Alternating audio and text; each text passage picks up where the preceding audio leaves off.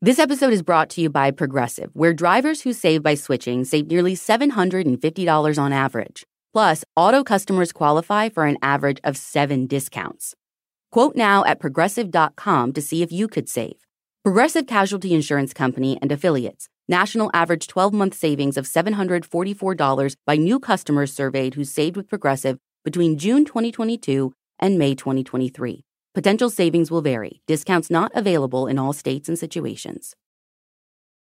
Do you want to set your child up for success? IXL Learning is a fun online learning program for kids. Powered by advanced algorithms, IXL gives the right help to each unique child. Make an impact on your child's learning. Get IXL now. And Full Body Chills listeners can get an exclusive 20% off IXL membership when they sign up today at IXL.com/fullbodychills. Visit IXL.com/fullbodychills to get the most effective learning program out there at the best price. This episode was produced with audio effects in full surround sound. For the best experience, we kindly recommend you listen with headphones. Hi, listeners. I'm David Wheeler, and I have a story I want to tell you. A story about a local legend turned local horror, and about a strange little man with an even stranger book. So gather round and listen close.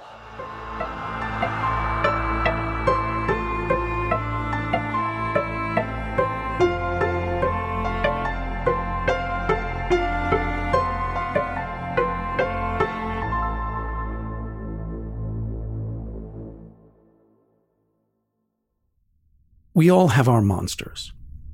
Anywhere you go, anyone you meet, they all have their myths, legends, and ghost stories. People love them. They grow like webs, entwining whole communities in a gleeful celebration of their own little slice of the unknown. They become badges of honor, a way to put your town on the map. Tourists come from far and wide to hear the tall tales, buy the souvenir t-shirt, and take a selfie on the spot where the otherworldly visitor supposedly set foot. But it's not these stories you should worry about. There are other monsters, squirreled away in the dark corners of the world, tucked into the nooks and crannies of life that people don't want to talk about. They exist in the breath of rumor and the cracked pages of ancient forgotten books. There are no tall tales, no t-shirts. Should you ask about them, you will not be met with the eager eyes of the local raconteur gleefully guiding you through the chills and thrills of the creature of the hour. You will find something altogether colder in these places.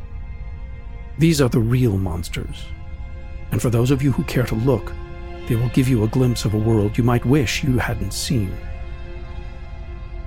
Maxwell Carruthers was a man who cared to look. On November 27, 1984, they found him, a wandering, wild-eyed figure a few miles northeast of Cruden Bay, a Scottish village whose greatest connection to the wider world was its status as Bram Stoker's holiday home, a place where he penned the first chapters of what would eventually become Dracula.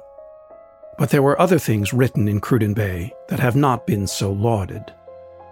A middle-aged bookseller, Carruthers lived in Aberdeen, but took the half-hour journey to the bay as regularly as twice a week. Friends and colleagues never knew what he did there. He passed it off as a couple of days to himself, time to himself in a nice seaside town, time to read. That much, at least, was partly true. Maxwell Carruthers went to Cruden Bay to find a very particular book, one that most people didn't know existed. An authorless, titleless, colorless volume, gray-bound and paged with crisp white parchment. It was this book that led Maxwell down a path better left untrodden. We'll never know how he knew where to look, but he did. He worked out the book's approximate location in the woodland to the north of town, and he went there with nothing but a map, a shovel, and a formidable will. If you believe the word of mouth, he worked like a man possessed, leaving half-filled pits in his wake for dog walkers and hikers to stumble across the next morning.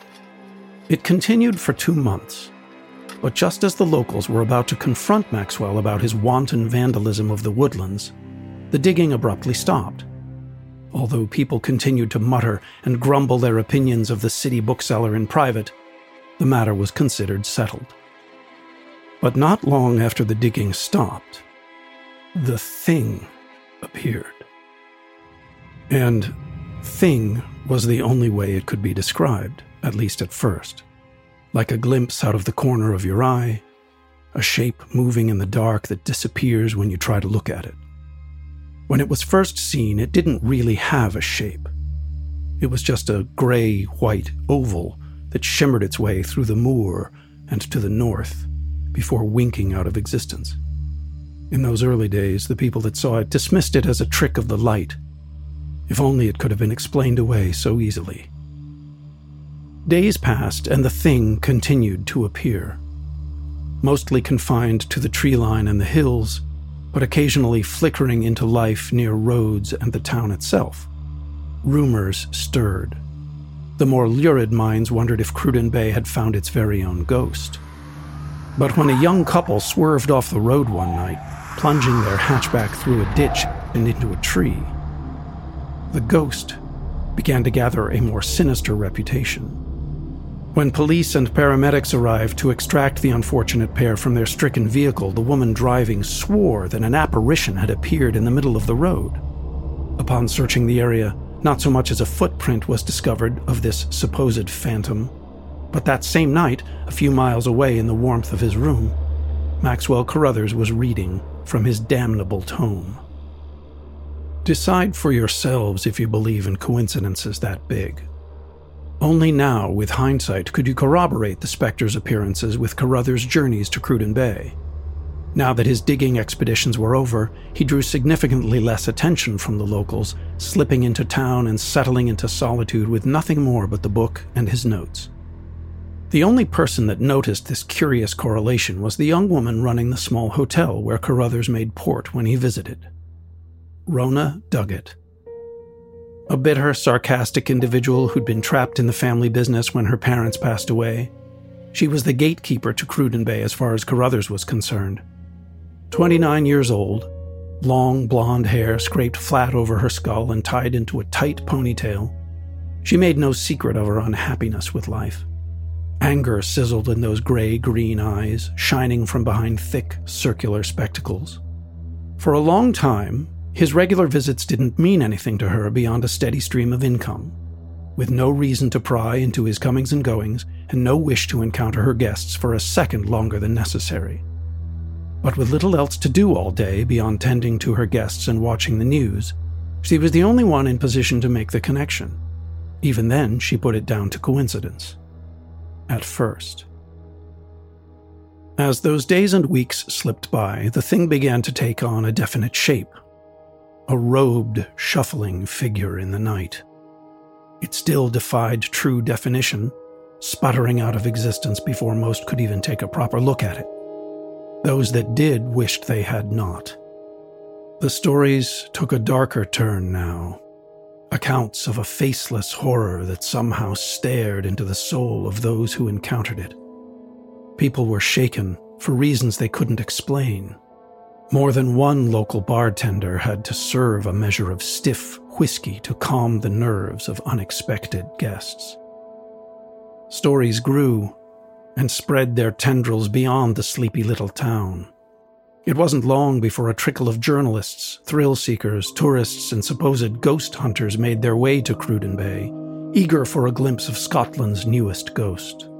To anyone in the outside world, it was a delicious new curio, a spark of the unknown and unexplainable in a world otherwise mapped out. The more people that saw it, the more it seemed to take on a definite, almost human appearance, as though over the past weeks it had been dragged kicking and screaming into existence. It ceased being a barely glimpsed specter, becoming more and more corporeal with every sighting. A fluttering of photographs began to make their way into local newspapers from men and women claiming to have captured the thing on film. Some were hoaxes. Undoubtedly, some were not. Then all the excitement that swirled around this new attraction was bloodily extinguished one cold November night. 2 students on a weekend trip from Aberdeen decided they would try their hand at capturing an image of the monster. They camped out in the woodlands north of the Cruden Bay, kitted out with torches, cameras, and a bottle of whiskey to burn away the night chill. You could say they succeeded, but at a price no one ought to have paid. Other prospective spotters claimed to have seen the specter from a distance that same night, shuffling its way through the woodland. In the deepest, darkest part of the night, the students encountered their ghost and were slaughtered. Hellish screams in the woods that night dampened the spirits of the other would-be explorers. And in the warmth of his room, Maxwell Carruthers was once again reading. Early the next morning, police responded to a call from a panicked dog walker whose faithful companion had uncovered a frightful scene. The two students had been left in pieces, tent destroyed, their campsite smothered in a sulfurous odor and torn-up remains. Through all the carnage, though, their camera lay intact. At first, the police refused to release the film to the newspapers, but one of the investigating officers must have felt differently. For one day, and one day only, the local press and journal ran its front page with one of the images captured by the camera. The image was blurry and unfocused, the last panicked act of one of the doomed students. To any who had seen it, however, it was the unmistakable image of the ghoul haunting the moors and woods. A man-shaped, robed thing lunging out of the night, the edges of its shape fuzzed and warped as though fighting against being snared on camera. But that was not what made the image so horrific. In the center of what had once been a faceless, empty mass, a pair of eyes now stared. Eyes tinged with yellow, wide and bloodshot.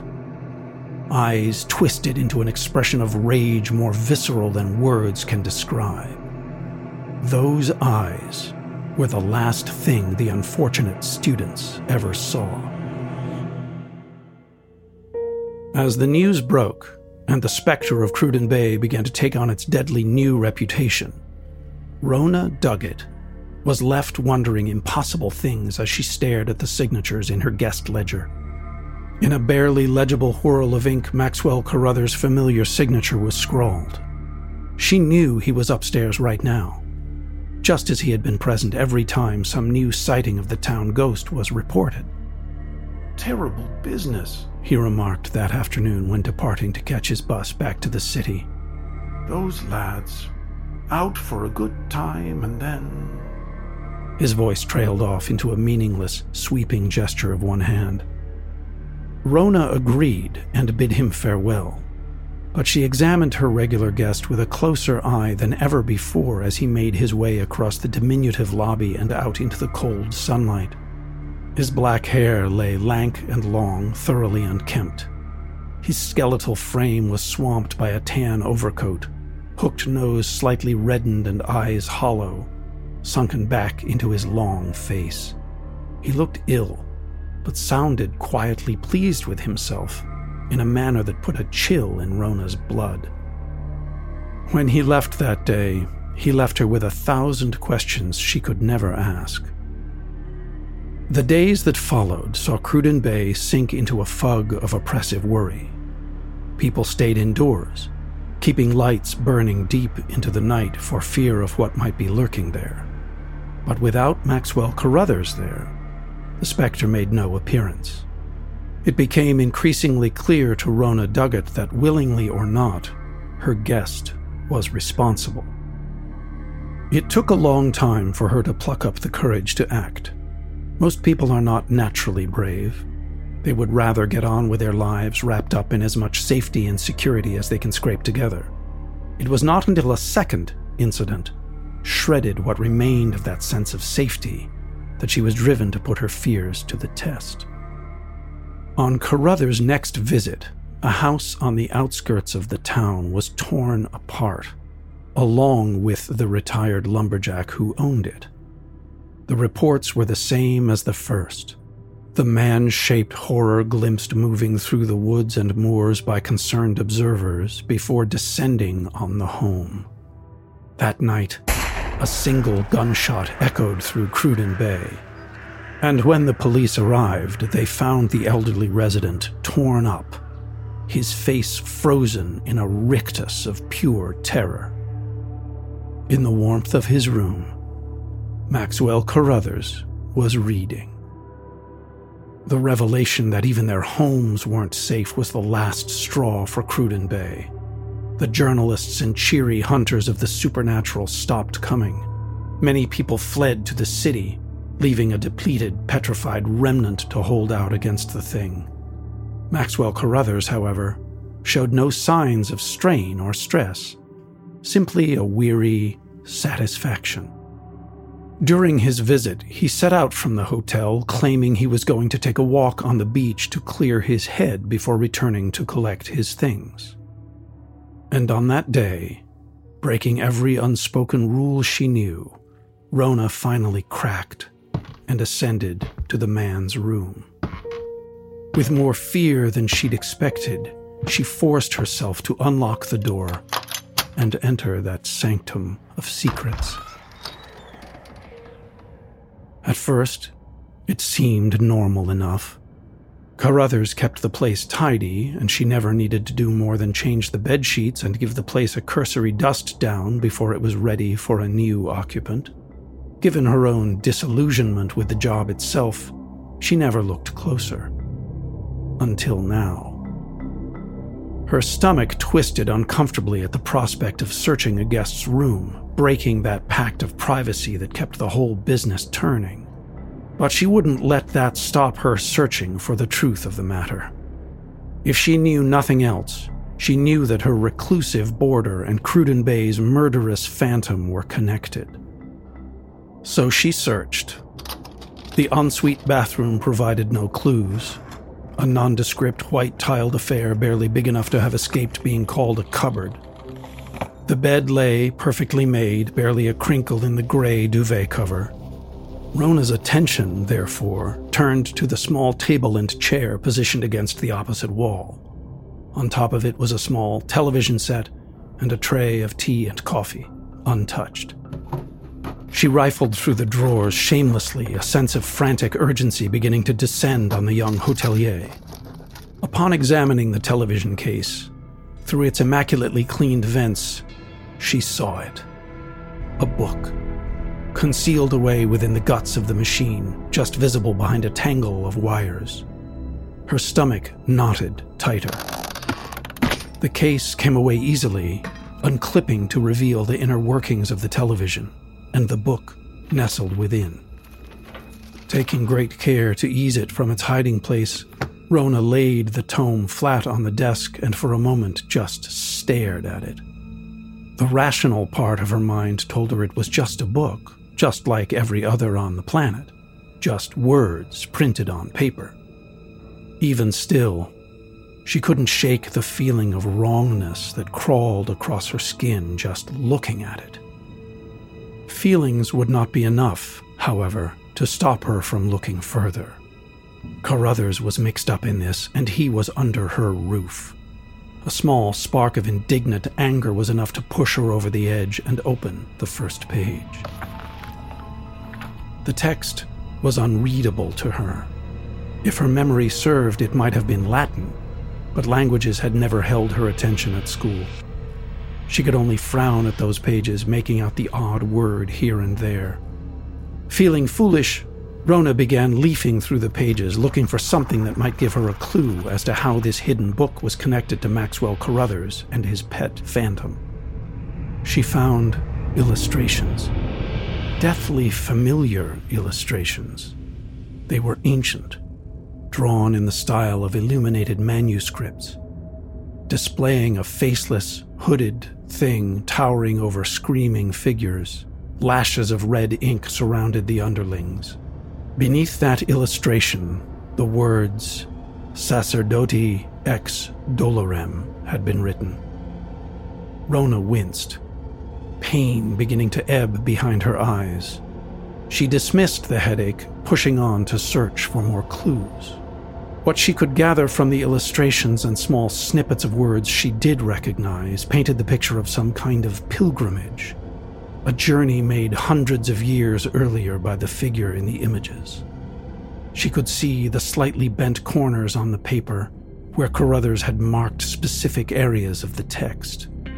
More images of death began to fill the pages, the hooded figure growing insatiable with each fresh kill. The harrowing similarities with what had befallen Cruden Bay hit her like a truck. The headache was growing worse now, like something was pushing at the inside of her skull. For a moment, she thought she heard a voice whisper her name. That feeling of being invaded was enough for Rona to make a snap judgment and do something. Whatever was happening between Carruthers, the book, and her, it needed to end. Trembling with apprehension, Rona reached into her pocket and pulled out a packet of matches. Striking one, she did not hesitate, touching the fire to those crisp, ancient pages. As the flames licked over the paper, a banshee shriek ripped the air in two. Like the arrival of a thunderclap, Rona found she was no longer alone. Surging through the very wall of the room came a hooded, snarling figure, spitting curses in a language she did not understand and would never hear again. She might have screamed had she not been so terrified. The figure could be none other than Cruden Bay's tormentor, a thing in the tattered, blackened robes of a monk, but with skin the color of ash and fingernails like hooking talons. Sickly yellow eyes stared at her with a centuries-old fury, foul words tumbling from between broken teeth. The monstrosity stepped forward. And Rona Duggett, in her panic, threw the burning book straight at it. The smoldering pages exploded against the apparition's chest, extracting another howl from the depths of hell itself that shook the building. Then the flames spread, grasping hungrily at the thing as though it fueled them. The fire took on a strange bluish tinge as it swirled like a living thing, entwining itself through the monk's limbs. In a flurry of shrieking, cracking, and snarling, the blue-red fire bloomed in the confines of the room, before sinking down into the floor, hauling its thrashing burden along for the ride. In a matter of seconds, book, ghost, and fire had disappeared, leaving nothing but a black scorch mark several feet across and a very, very frightened hotel owner. Rona lingered in that strange place for perhaps a minute before her wits came rushing back with a vengeance, and she went running from the room, ignoring the startled cries of guests disturbed by the commotion. She ran to the bar, drained a quarter bottle of the best whiskey she sold before sinking into a sobbing heap. And on that beach, the one where Maxwell Carruthers took his stroll, other beachgoers reported that the mild-mannered bookseller suddenly started screaming, clutching his skull before sprinting away like a man possessed toward the northern woodlands. He was not seen again until November 27th, several days later, discovered by search parties following the missing persons report that Rona Duggett had filed with them. Whatever dark things he'd been dabbling in seemed to have backfired with Rona's burning of the book. His connection to the text and the thing within had apparently purged his mind. A wandering, gibbering wreck, he no longer seemed cognizant of where he was or what was happening. Carruthers was remanded to a professional facility that we've been told not to name. At the time of writing, he is still there. If you go to Cruden Bay now and ask about Maxwell Carruthers and his book, you'll be shown the door. The apparition he set loose on that small, quiet corner of the world is not something the town will thank you for reminding them of. And Rona? Well, we all have our monsters, and she faced hers. She still runs her hotel, but she is a warier soul. Should you ever avail yourself of her custom, you might be subjected to more scrutiny than seems polite. Just know there is a very good reason for it. There are all kinds of things squirreled away in the dark corners of the world.